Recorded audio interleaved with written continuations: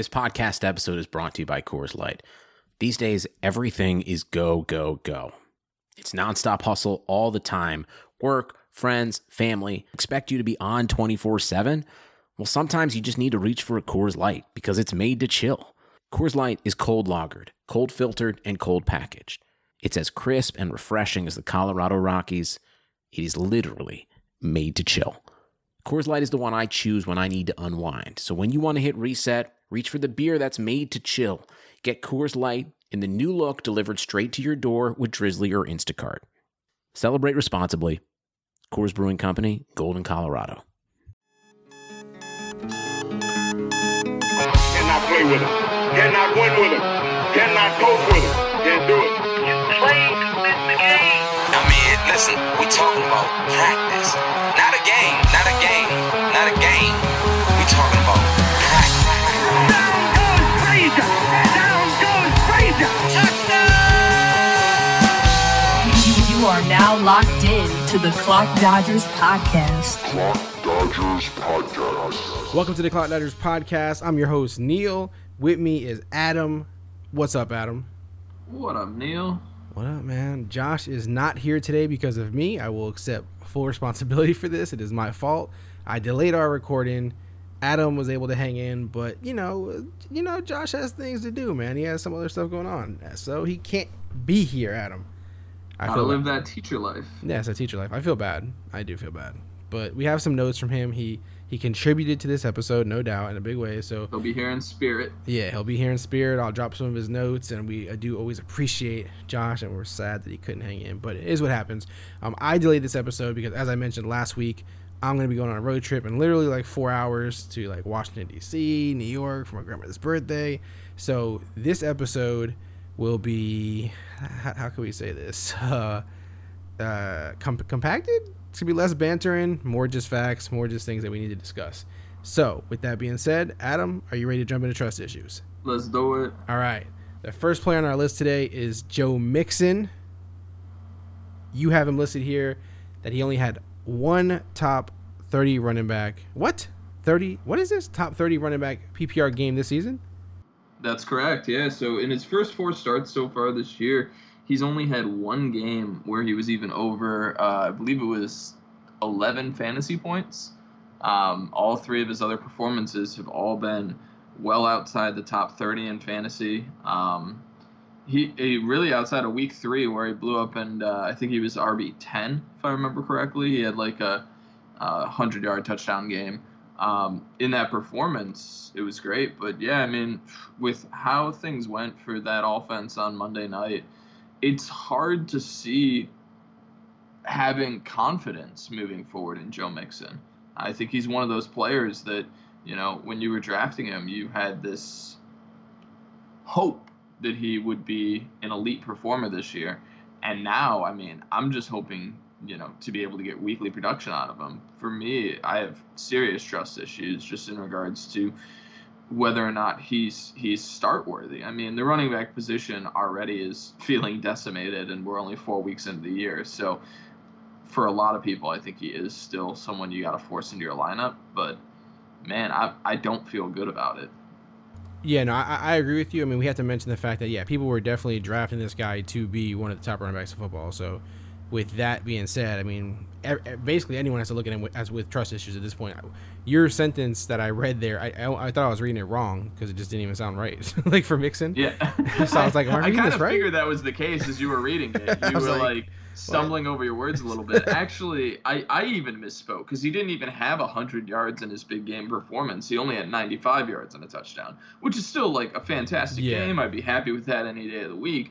But just to kind of run through what he's done in the other 3 weeks of the season, you've got 17 total yards and 2 receptions, 27 total yards with 3 receptions, and then last week he actually was able to produce a little bit, 67 total yards on with 4 receptions. So it's not great, man. It's really it's been a really rocky road so far. I mean, the Bengals are 0-4 to start the year.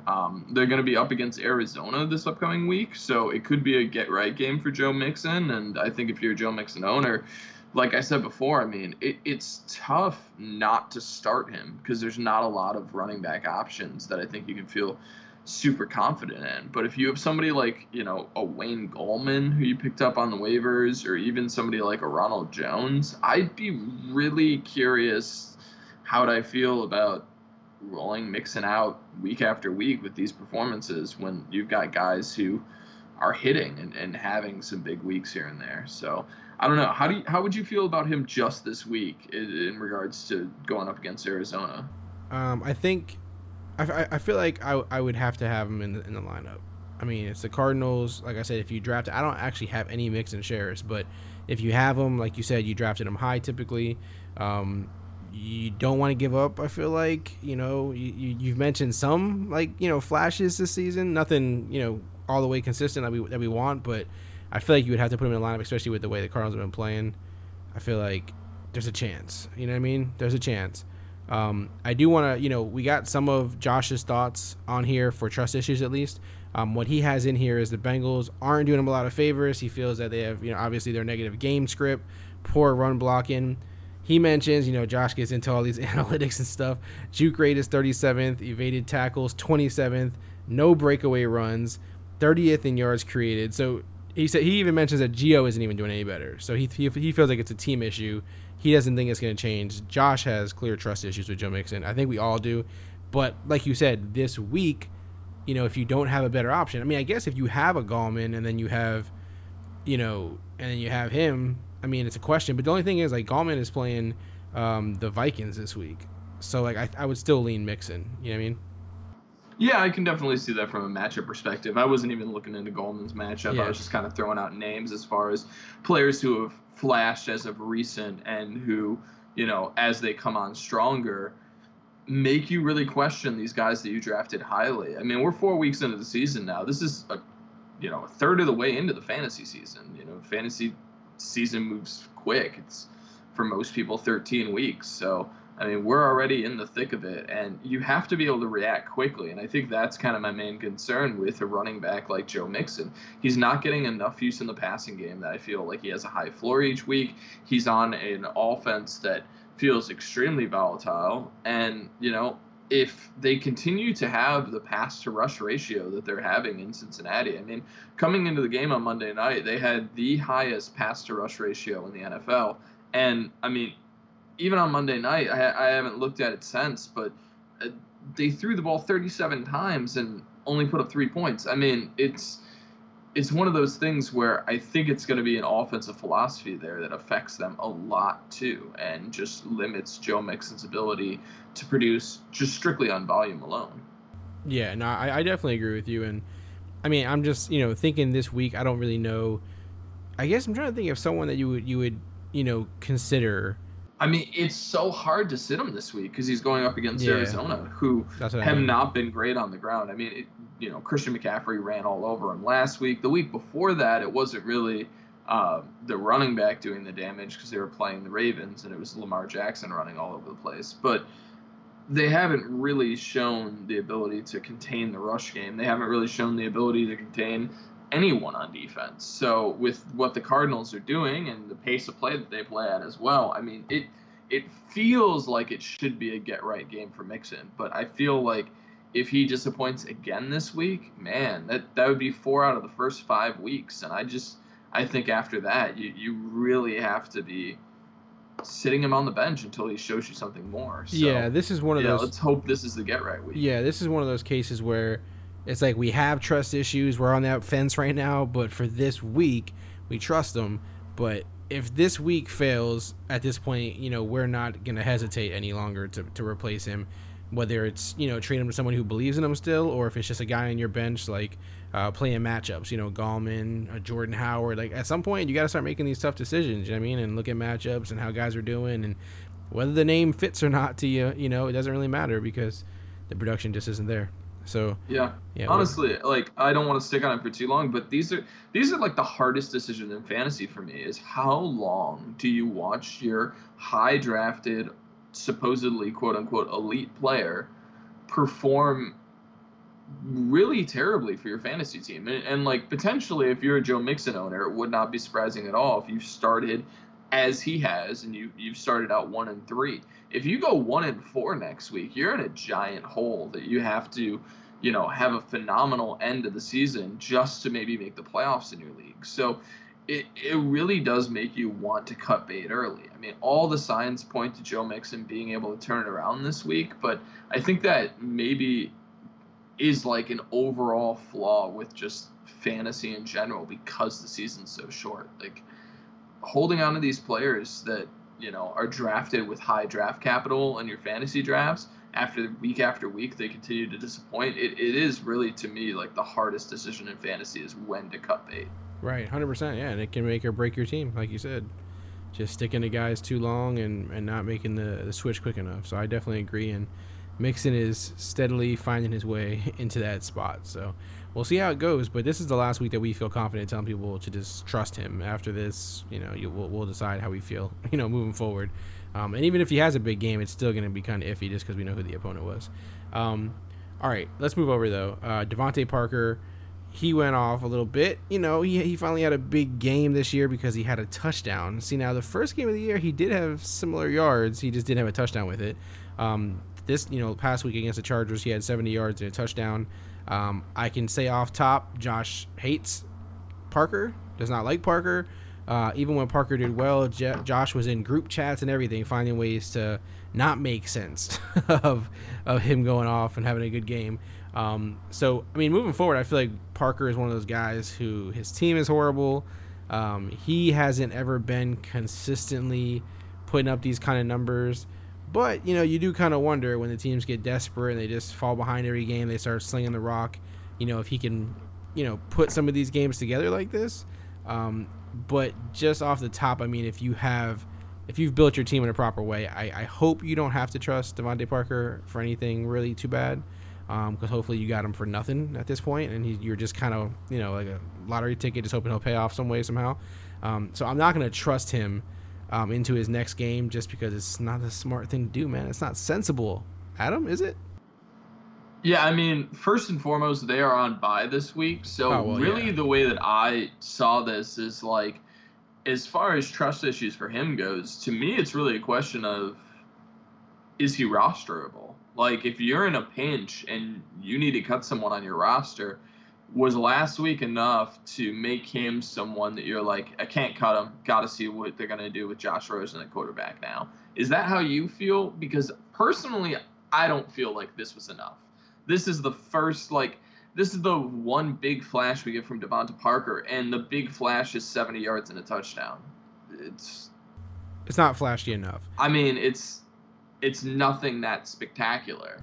Like, right. It's a good game, but if he doesn't get in the end zone, nobody's talking about it, nobody cares, and what are we even doing here? Like, we're telling people, yeah, you can cut Devontae Parker to, make waiver ads if you need to, because they're on bye.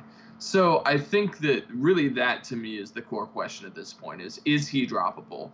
And I honestly don't think last week changed that for me. I think he still is droppable in most leagues. Yeah, I'd say he's droppable, especially if you like you said, you're dealing with injuries, you're dealing with a bye week thing, and you got to make a replacement. I'm totally cool with it.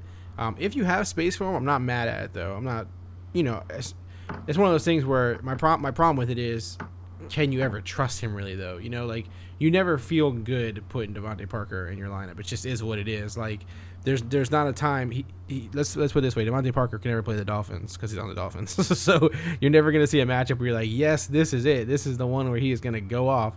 I mean, I don't know. They play the Redskins in week 6. Does that mean anything to you?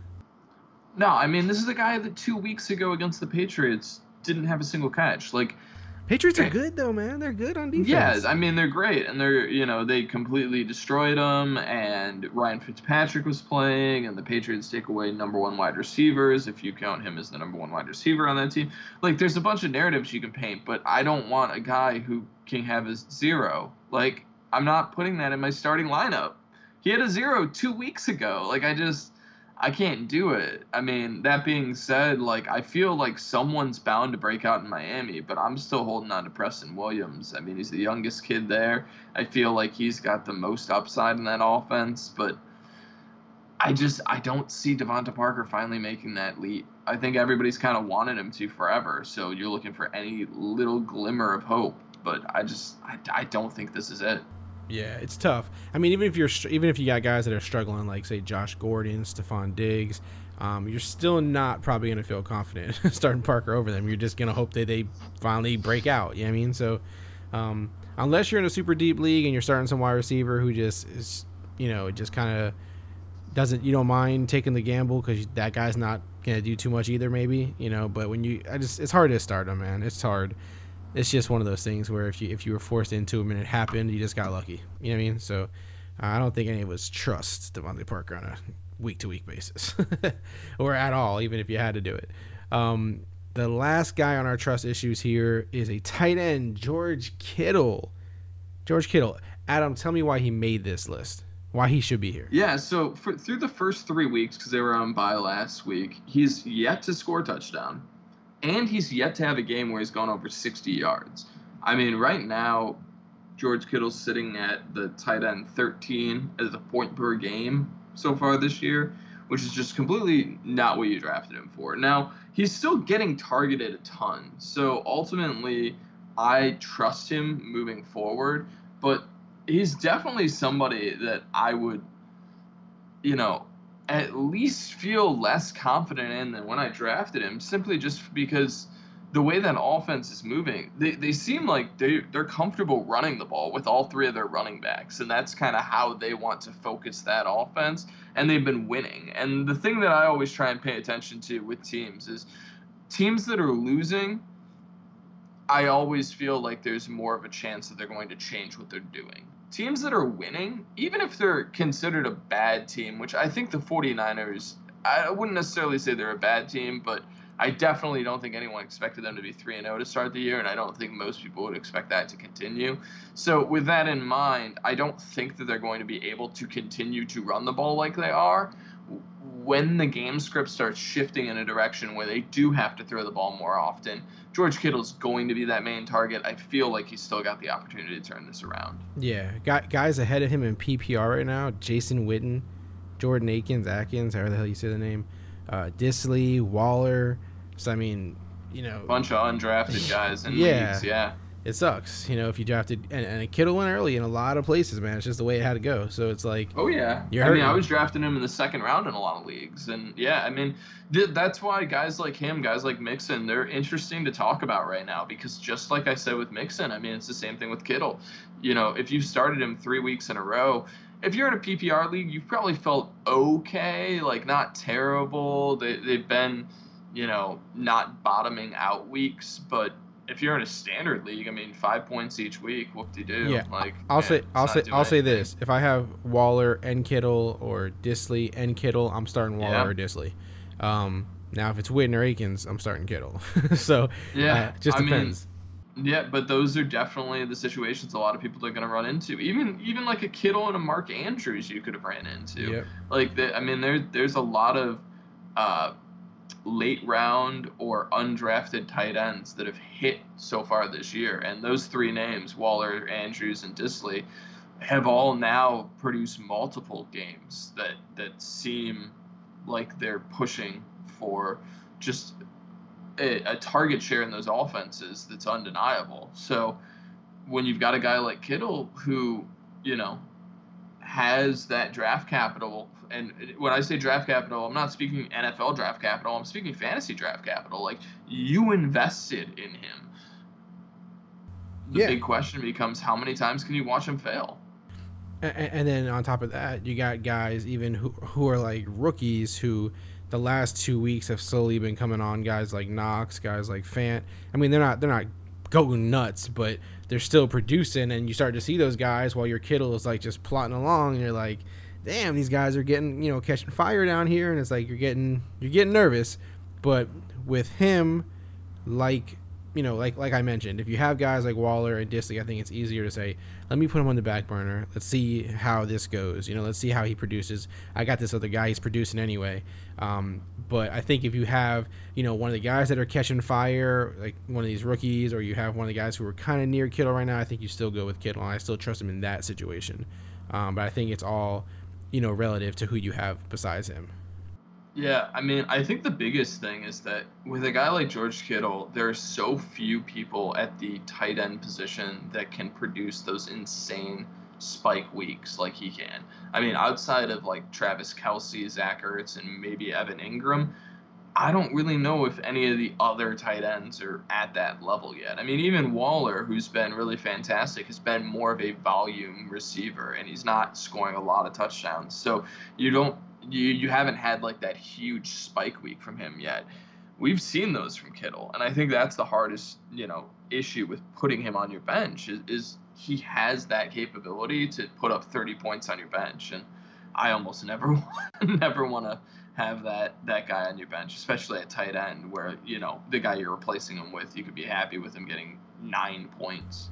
Yeah, no, that's fair. It makes sense. And like I said, it's, it's all about situation. And, Kittle is a guy that we all still trust. And just to throw out again some of Josh's notes, because these are the last notes that I have from him. He has a ton of stuff here, but let's see what we got. He says he's very similar to last year, except that the portion of the offense was a lot bigger. So, he feels like the 49ers are just playing slow in general. He doesn't like the offense. I'm not going to use the words Josh used here. Josh was getting very derogatory towards the 49ers. And we're not going to. I just thought it was metrics, and you're like, we don't need these. Oh no, there's metrics there too. Lots of metrics. But again, I'm not the guy to sling metrics around, so I'll leave that to Josh if he wants to do it again next week. But Josh likes them. He just feels like the 49ers are the problem, not George Kittle. And yeah, I mean, it's just like I'm saying, it's a game script issue, really, more than anything. It's just the 49ers are winning right now, and they're winning running the ball. If you win running the ball, there's no incentive for you to pass until you start losing. So, I mean, I don't know if that's going to start happening this week against Cleveland. Cleveland's kind of been getting it together, but honestly, dude, Cleveland versus San Francisco is a game I'm not watching. Those are going to be that's going to be one of the slowest games in the league. Just two teams running the ball just at inopportune times for no reason. Yeah, I'm with you, man. I'm with you. I want no part of that. All right, so that's it for trust issues. Those are the three main players that we felt we needed to discuss this week. Let's jump over to rank them. We have two sets of things that we want to rank.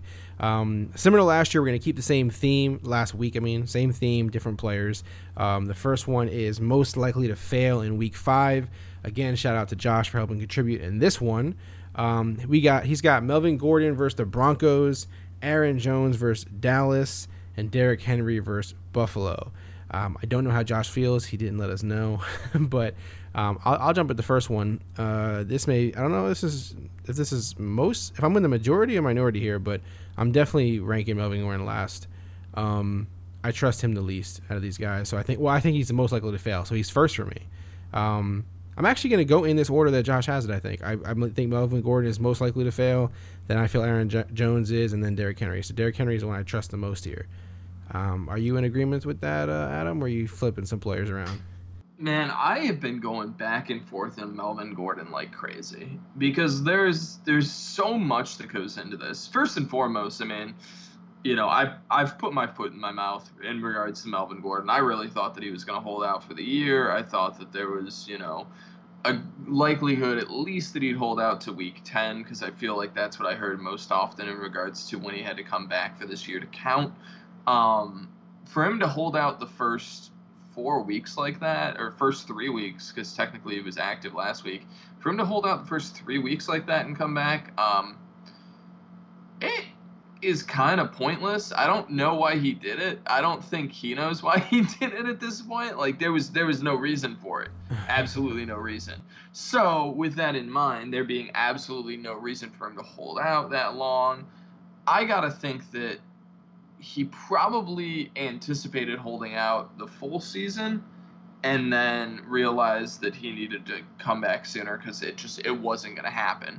My big question amongst all of that headspace is, all right, so did he wait 3 weeks because he was really trying to make this holdout work still and he thought that he had some legal leverage and he was going to be able to get a contract done?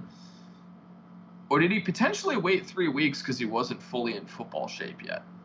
And I think about this a lot, especially for running backs, in regards to Like Le'Veon Bell, for instance. He was a player I wasn't on coming into this year at all, but I feel like from what we've seen from him so far, he has at least been able to play up to a level that I think we think is Le'Veon Bell on a New York Jet team. He doesn't not look like Le'Veon Bell. And I'm wondering if we're going to see that same thing with Melvin Gordon. I drafted a lot of Austin Eckler. I want it to not be the case, but the more I've been thinking about it, the more I feel confident in Melvin Gordon coming back and being exactly what he's been. And between what he can do, I'm so intrigued to see what that offense can do with both Melvin Gordon and Austin Eckler. They're going to eat into each other a bunch, but I'm not going to put Melvin Gordon at the bottom of this. I'm actually going to put Aaron Jones at the bottom. I feel like the matchup against Dallas is going to be really rough for them. Ultimately, I think that it's going to be one of those games where they're going to have to pass the ball more than they're going to want to. And that's another one of these offenses that just seems to be focused on running the ball a ton. The issue for me is just with Aaron Jones, it's such a volume concern. I mean, you only have one game of him getting over 13 carries. You know, he's getting work in the passing game, so that's great, but he's not really been doing much with it. So unless he has another performance like he did last week where he's seeing 6 receptions, the volume's just not going to be there. I mean, he's getting lucky with touchdowns, and I think if that touchdown, flukiness goes away for a week, he's going to bottom out. So for me, my biggest trust issue would be with Aaron Jones. I think I'd put Melvin Gordon in the middle, and I'd say that I trust Derrick Henry the most of the bunch. That's interesting. Yeah. I mean, with Melvin Gordon, there's a lot of concerns, just a lot of, he's a hard guy to judge right now. I when he said he was coming back, because like you, I didn't think he was going to come back either. Just for whatever the reason was, I thought he was going to kind of hold to it and not come back. When he did, I tweeted out Eckler over Gordon, and of course, someone like Matt Kelly jumped in me like, stop it. But in theory, man, like Eckler, Gordon is not going to start playing, I don't think, lights out like right away. I just feel like he didn't play for so long, and we can sit here and say he was working hard and this and that, but we all know that when it comes to football, it's just a different kind of shape. And, you see these guys get hurt a lot. I think the Chargers are smart for not playing him right away or giving him a crazy workload straight out the gate like that. He didn't get to get warmed up like everybody else. He didn't get to prepare his body for this like everybody else did who played preseason football and all these things. So I'm cool with them not, forcing him right back in. I don't know if it's a little bit of spite or if they're just, just purely just trying to protect him and do the right thing and kind of take it slowly. But I really do still like Eckler over him. Like, just, I know it sounds crazy, but, that's the kind of guys I like, man. It just is what it is. I don't trust Gordon for one reason or the other, and I just do like Eckler. But, yeah, I mean, with Aaron Jones, it's kind of funny how, going into the season, you were big on Jones and low on Gordon because of Gordon's situation. And now Jones is the one you don't trust, and Gordon you trust a little more. To see how crazy it is. We're only starting into the 5th week of the season, and we've gone through this madness, Adam. Hey, matchups matter. It does. All right, and also we're going to jump over to Coming Alive in Week 5. I like how it rhymes when it comes to Week 5. It didn't rhyme last week, but Coming Alive in Week 5, it got a good ring to it, man. DeAndre Hopkins versus the Falcons, Juju versus the Ravens, and Odell Beckham versus the 49ers.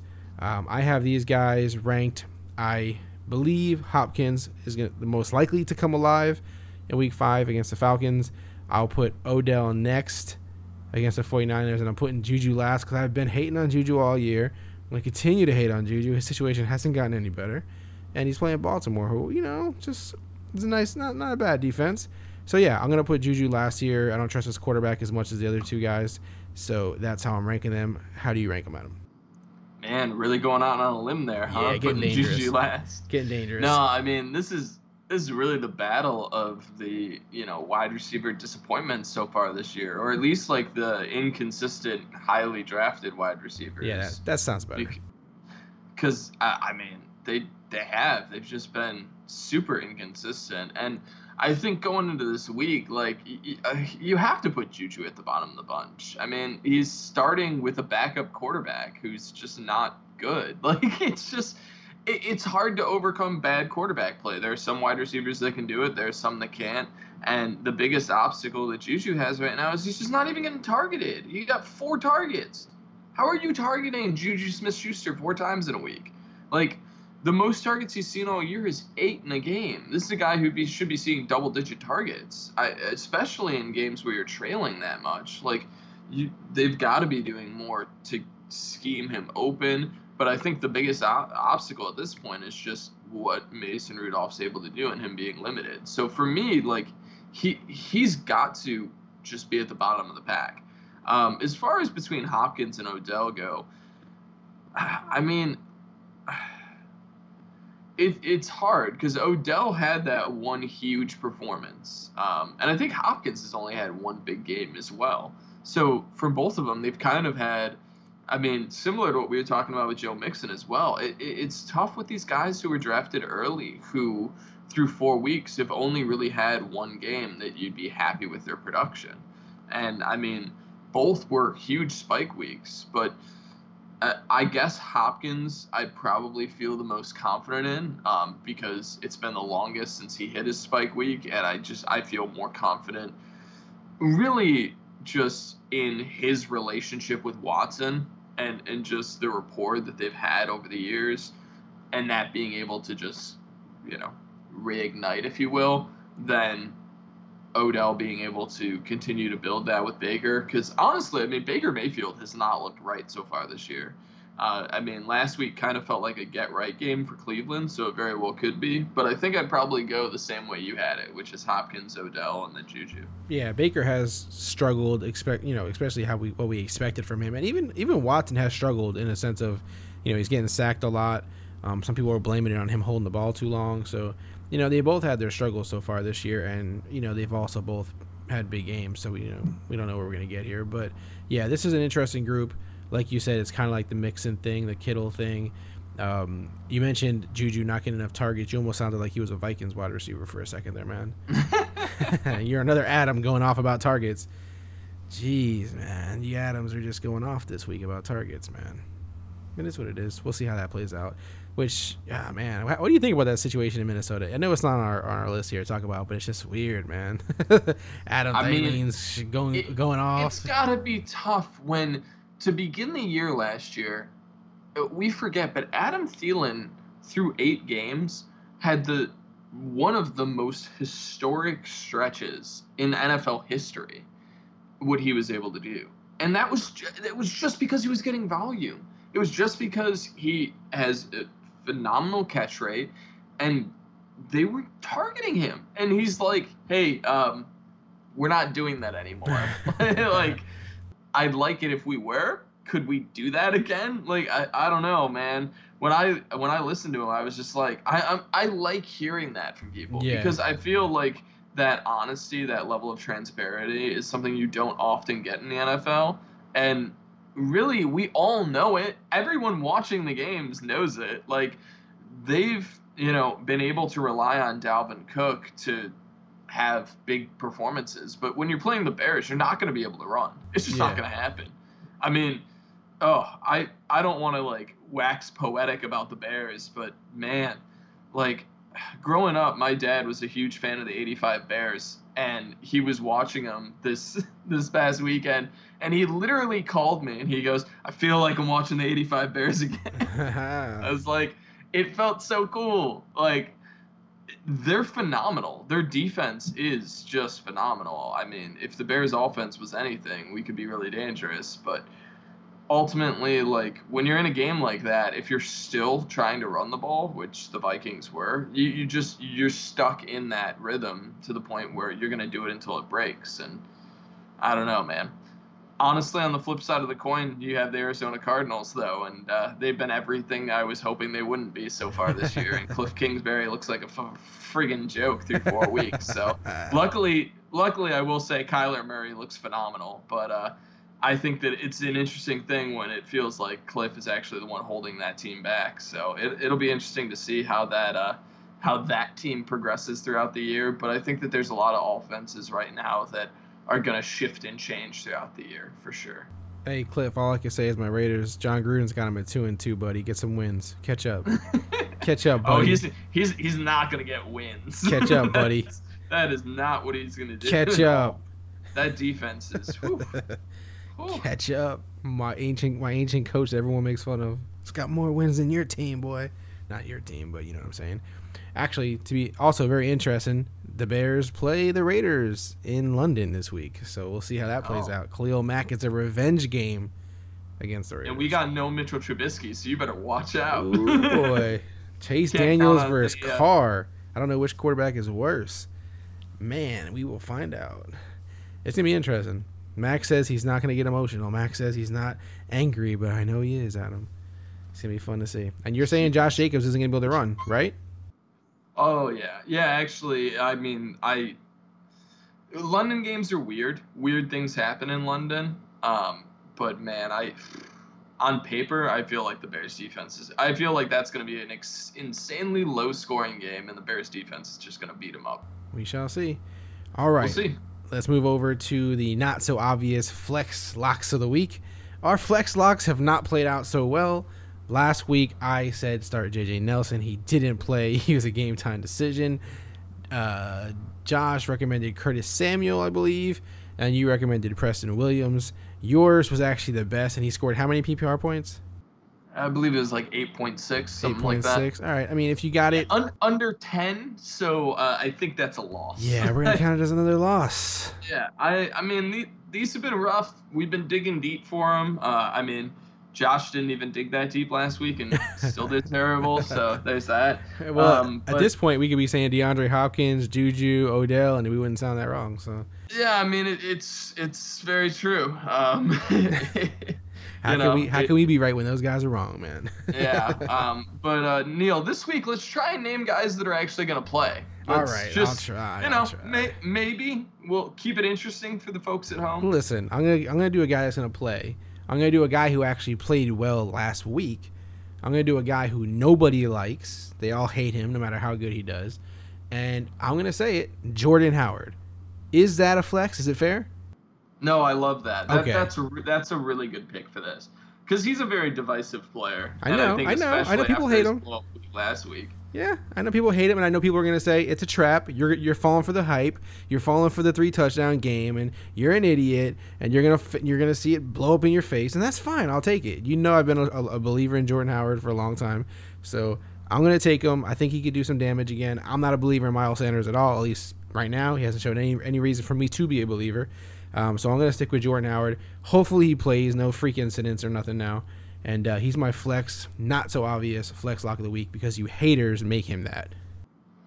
I love the mouthful that you've made this segment. The not so obvious flex play of the week. I had to keep filling in words to make it less bad. I'm actually going to go with a running back that's right in the same vein because I think that both of these running backs kind of coming into the year were actually being drafted roughly the same spot as far as like the, late single-digit rounds, early double-digit rounds, and both were in situations where they were competing in their backfields for touches, and both had their best game of the year last week. So my pick's Ronald Jones. I was actually watching a good bit of the Tampa Bay game, and he had actually 2 big runs that were both called back.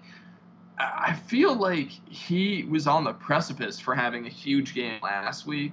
And with everything that offense is doing right now, I mean, they're running on all cylinders. I mean, Tampa Bay looks just insane. They're kind of like Jekyll and Hyde. I mean, they've had just these ridiculous performances the last 2 weeks, and then the 2 weeks before that. Like, it's kind of been this topsy-turvy beginning of the year for the team. But as they're starting to gel as an offense, I think that Ronald Jones might be cementing himself as the at least primary rushing down back in that offense. And as they continue to have these games where they're scoring a ton of points, his opportunity for touchdowns is going to continue to come, I think. So that's my lock of the week. They're going up against New Orleans this week. I think he's going to have a lot of opportunities. I think that they have an opportunity to go into New Orleans and get a win, facing off against Teddy Bridgewater there. So, yeah, that's my pick, and God, man, let's hope these guys get over double digits. We'll let Josh give us his tomorrow, and I'll throw it up on the Twitter poll and see what the Twitter universe thinks about it, the Twitterverse. I will say, man, Bruce Arians was still trying to, I don't know if he's trying to motivate Ronald Jones or what, but he's like, yeah, we still like the Peyton Barber, Ronald Jones thing, and if Jones gets hot, we'll let him play more. I'm like, come on, man, drop the act. Jones needs the ball, man. Jones needs the ball more than Barber. Stop playing games. Remember when Agbawali was a thing? Yeah. He still is. He's still getting targets. Yeah, I still got a chance, man. Maybe they'll fade Barber out eventually, and it'll be him and then him. Yeah. We'll see. All right, that's it for our flex locks of the weeks. We're gonna jump over to foul or no foul, which I just have 2 of because of, again, this tightened schedule that we're on. The first one, I'm gonna start with this one. It's a non-sports one. I seen an article earlier the other day, and so the statement for you, Adam, is the world would not be ready to handle it if we found life on Mars. Foul or no foul? And by life on Mars, it can mean anything. Bacteria in the water, boom, that's still life somewhere else. Could we handle it? The statement is the world cannot handle it. Yeah, I know. Man, I'm gonna say no foul. Like, I feel like people can handle it. Like, I don't think that. I think that there is a drastic difference between intelligent life and just life.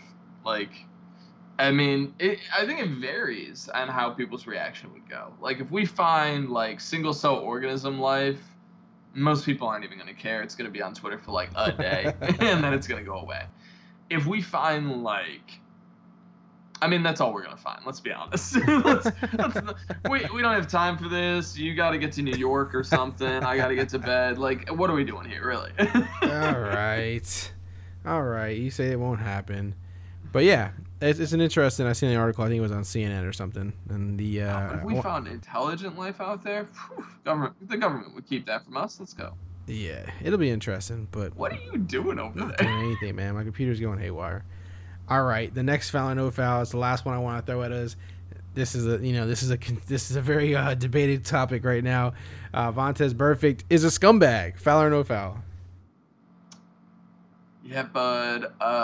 That's a no foul. Have you watched him play football? I'm gonna disagree with you, Adam. I'm gonna disagree. He wears the silver and black. Are you aware? I disagree with you, man. I'm really not liking the hate this guy's getting, man. Hey, man, I understand what gang affiliation is, so I understand, man. You can't go against. No, listen, man. Adam, let me break this down for you, man. Let me break this down for you. All right. Pitch me the conspiracy theory. All right, number one. First question to ask you is, are we really going to hold his past plays against him? Is that what we're going to do for everybody? Okay. 100%. All right, that's fine. Yeah. All right, that's what's happening. That's what's happening. This suspension is completely out of the line. Is that fair? For that one play. Is that fair? 100%. 100%. Okay, I disagree. It's totally out of line for the one play. Okay, all right, but I'm saying, is it fair to you that they're going to use his past against him for this play? Yeah, of course it's fair. It's the NFL. They can do whatever they want. Not fair. It's not fair. They've 100% set a precedent that their suspension length is completely arbitrary. They have absolutely no bearing on it. We have seen no consistency whatsoever. I do not understand why you would ever expect that to be the case. So, yeah, dude, they're going to just do whatever they want, whenever they want, for whatever reason they want. I honestly think that they've probably been looking to take Burfict out of the league for a while, and they were like, all right, here's our opportunity. Because you could easily see a guy who hasn't had his history get a 2-game suspension for that. Like, it was a suspendable worthy hit. I mean, it's obviously a defensive player. You're leading helmet to helmet. It was in a situation where the play was basically over at that point. I mean, it wasn't over, Adam. The guy was on his knees. The guy could get up and start running. So Vontaze Burfict. He's on his knees. You just said he's on his knees. Listen, Burfict was coming in to make a football play. He wasn't doing his head. It wasn't like it was something after the fact that the play was dead. No, he was coming in to make a tackle, man. So sure, That's right. true. I did see Odell Beckham get choked this week. So listen. I'm with you. You could throw a flag on it. I'm fine with it. I'm fine with the flag. You could even get crazy and throw him out of the game. I'll let it go. I won't even get mad at it. To take the man's livelihood for the whole season because of a football play, that I don't go with, man. Like, it's not like, that's what I'm saying. It's not a football play. It's all of his history. It's everything he's done. That's not on fair. And off the You can't field. do that.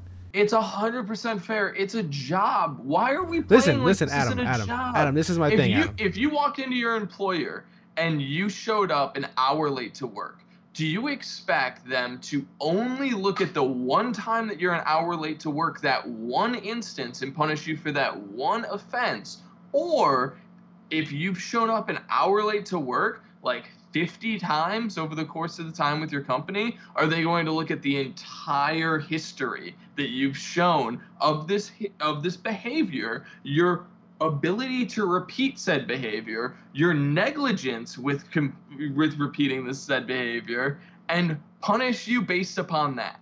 This is a job. These are employees. They work for the NFL. This is an open and shut case, bud. Nah, listen, I'm You've not shown a comparing history of this behavior. I'm not comparing the NFL job to my job or any other 9-to-5 office It's job. a job.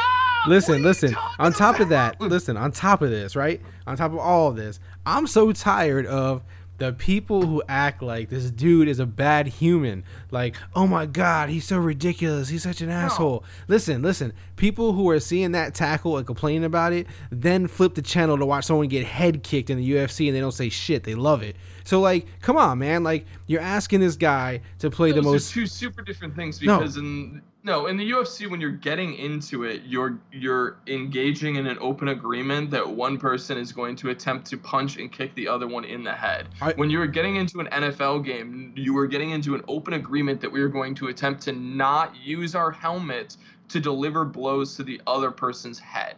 That's that an noise. agreed upon rule that you are engaging in your game. So they're two completely different things. The issue at hand is, yes, is he a bad person? Can we just say, based upon this one action, that someone is a bad person? Well, that's the whole issue with social media just in general now, is you do one thing, it gets put in the spotlight, everyone casts a shadow over who you are as an individual. And these are decisions that these guys are making in a split second based upon instincts that they've been trained on since they were kids. Exactly. Yeah, I totally agree in regards to he's not a bad person, but that doesn't mean you don't get suspended from the NFL. That does not mean that you get to keep your job when your job is to play a game and to follow the fucking rules of that game. No. The game. Oh, see, you know I'm right. No, that reaction that you just gave me. Yeah, that was you admitting in your own conscience how right I am. Listen. And the Raiderness is now trying to haunt your brain. You're wrong, because you man. have this extreme take lock that comes from being a fair weather fan. Or just I wanted to say fair weather fan, but no, you're a diehard fan. You're not fair weather at all. Yeah, listen, it was legit, man. Listen, 20 years ago, this guy would be heralded left and right. One of the baddest men in the NFL. He's so amazing. He kills guys. He cripples them. Now it's like, oh, we're so PC. We're so soft. We hurt guys. Watch out. Don't play like you played your whole life. Go ahead. Play the most savage sport in the world and just turn it off and on the split second. Yeah, figure that out, man. Come on, dude. Take his whole freaking season salary. Get out of here with that shit. Yes. Yeah, those That's are garbage. The rules. That's garbage. Those are the rules. It's garbage. Those are the agreed upon It's rules. garbage. It's garbage. Everyone knows what they're getting into. It's garbage. Perfect. Why is it though that there are hundreds and hundreds of players who are able to not do that? Like, that's the thing. That's the reaction that I never understand from people like yourself who defend guys who do helmet-to-helmet hits. Like, I get it. They've been trained the same way since they were kids, and this is how they've always taught themselves to tackle. That's no different than every single other person in the NFL. They're no different. They're not special. They're just deciding that they're going to be ignorant to the fact that they're doing the same thing over and over, committing the same type of action over and over, and not try and change the behavior. I mean, I think when you show a pattern like this, that they have to punish this guy to an extent that makes the rest of the league go, oh, maybe we need to think about the fact that we're constantly leading with our head. Maybe we want to adjust that just a bit. Yeah, but didn't Jack Doyle say it was nothing? The guy who we're talking about. Why are football players saying it was nothing? Because, dude, the league, it's their job to look out for their employees. It's not that you cannot tell an NFL player that if they get in the field and they get tackled so hard that they get a concussion, that they're going to be on the sideline not wanting to get right back in that game. Like, there's a reason we have medical staffs. There's a reason that there are other people who have insight into what goes on. Because if you let athletes make decisions about their own well-being, they will compromise their own well-being. Whatever. Constantly. Whatever. We're done here. We're done here. Competition. That's just what they'll do, bud. You know it's true. Perfect. I'm with you, bro. Let a savage be a savage. Impose your will, my friend. hopefully you get to continue to do it at some point this season if the PC crybabies let you come back.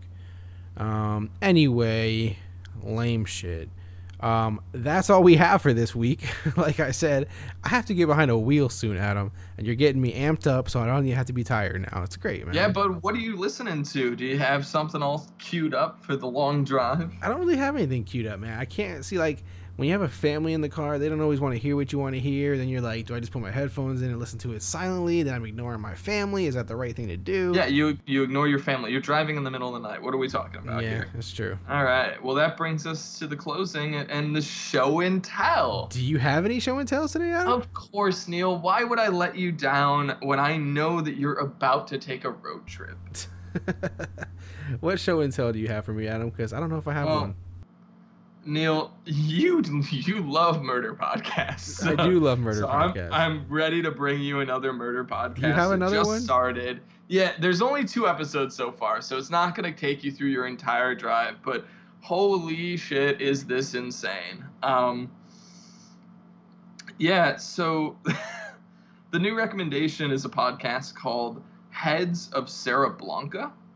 And it is a investigative podcast into an alleged serial killer who committed crimes based upon Rube Goldberg machines. If you're familiar with the concept, it's essentially it's very Saw-esque in nature. The movie series Saw. It's really been a pretty disturbing yet extremely interesting podcast through 2 episodes. I highly recommend it. But yeah, I mean, I don't want to get into it too in depth other than to say, like, as far as true crime podcasts go, I feel like there's a lot of varying topics. But is this one real or fake? It's 100% real. It's real. Okay. Yes. Yeah. Are there, when you say fake, like what do you mean in regards? Like, is the story the fictional? The genre of true crime is true. Okay. Yeah, I didn't know if this was. I don't listen to true crime. I listen to murder podcasts. All right, my friend. Oh, okay, murder podcasts. Got it. Those can be fake, I guess. No. So yeah, this is entirely true. And yeah, I don't know. It's what I was getting at is just like, I think that there are different things that trigger different people in regards to podcasts and stuff. Like with true crime, especially, there might be different topics that come up that can trigger certain people. So whenever I'm making these recommendations, I definitely want to err on the side of caution. Like these recommendations aren't always for everyone. Like for instance, I listen to a lot of true crime podcasts. I tried to listen to one once that was about a package bomber who essentially a murder was committed where someone got a package in the mail. They thought it was a flashlight. They went to turn the flashlight on. It exploded. And they blew up. And they literally exploded in front of their family. And, like, I could not listen to that. That, to me, was just, like, I tried. I was interested in the concept or the ideas around it. I couldn't, man. I could not listen to people recount that horrific of an event. And I totally, wholeheartedly understand if people have that same feeling about this. Because this is really... I think that the issue with things like true crime is the fear around glorifying murder. And I think that there is risk, especially in a situation where you're like, oh, this person committed murders similar to this famous horror series of movies. I think that there's an easy route to take to be like, oh, you're glorifying those actions. And that's definitely not the place that I want to come from. I mean, to me, it is fascinating. It is insane. It is one of those things that you listen to, and for me, it's like I'm kind of constantly stunned by it in a lot of ways. But yeah, I mean, in regards to different true crime or murder podcasts, like this is definitely one of those that, for me, through 2 episodes, has really already pushed me to like the edge of my comfort limits. But it is extremely fascinating in that, because it deals a lot with like the Mexican cartels, and it seemed like it's going to get really deep into that. They've already talked to one gentleman who is in jail for committing 90 murders, which is just mind-boggling. So with it dealing with those sort of people and like that sort of subject matter, to me there is always that weird dichotomy of like it's extremely heinous while at the same time being oddly fascinating. And I don't know, I think if you're into true crime, it might be fantastic, but if you're not, or if you are squeamish to any sort of ideas that seem like they're glorifying murder, I definitely think this might be a stay away. Yeah, I agree, man. It's funny, we recommend and talk about these so much on here. I feel like we need to get an episode in where it's like a strictly true crime episode somehow, some way, whether it's like listing our favorite ones or somehow ranking them or somehow discussing them, reviewing them. I feel like there's a place for episodes like that. It just seems like there's something there, man. We talk about them a lot. So maybe we'll think of something later. Who knows? I don't know. There's something there, though. For me, I do want to recommend one thing. I'm sure you already heard it, Adam. Many people may have heard it. It came out in like September, the episode. But anytime there's a podcast with David Sinclair on the Joe Rogan podcast, I feel like people should listen to it. He's this PhD in, life extension? I forget exactly the terminology he uses, but he's like, in genetics and all that kind of stuff. Have you heard those episodes, Adam? I believe I have listened to one of his. I don't think I've listened to this most recent one that you're referencing. Okay, yeah. So it's a good episode of the Joe Rogan Experience if people haven't listened to it. He talks about life extension and aging. He's a professor, I want to say, at like Harvard Medical School, I believe, or something. But he's a really smart dude, and he's like on the front end of all this like life extension, healing disease, curing diseases, and all these kind of things. In a sense of like they kind of look at death as like a disease that they're trying to cure. And every time he comes on, it's like, man, you get like all this crazy like hope and like ideas for things that are coming down the pipe, hopefully sometime in the near future. And by near, I'm saying 5-10 years. So it's a really fun episode to listen to. It's got a lot of cool educational stuff and just a lot of cool ideas about the future and where we could be going and how things are going and in terms of like medical and technology. So it's a really cool episode. So I highly recommend it. I don't know if he's on anything else, like any other podcast, or if he does anything else on his own, but definitely a Joe Rogan podcast. If you look up David Sinclair, he was on there in September. Definitely go listen to that episode. And that's all I have for today, Adam. That's all I have for Show and Tell, man. Shout out to Adam. You can find him on Twitter at @TheOtherFFGuy. Josh isn't here, but he's typically here, and it's my fault he's not. So you can find him at JC Crocker. He actually just put out a new article for a Player Profiler, which I retweeted. You can find it on his page. You can find it on my page. I don't know if Adam retweeted it yet, but it was for waiver wire targets. So go check that out. Always retweet. Always check that out. Always retweet. I know, I'm just trying to put you on blast, man. You gotta show Josh the love. You gotta show him the love. Other than that, you can find me at Clock Dodgers, clockdodgers.com, Clock Dodgers on all the podcast apps. Go subscribe, leave reviews. Thank you for everyone who does. We really appreciate it. Other than that, man, that's it. As always, be kind, be great, keep dodging. Dodging.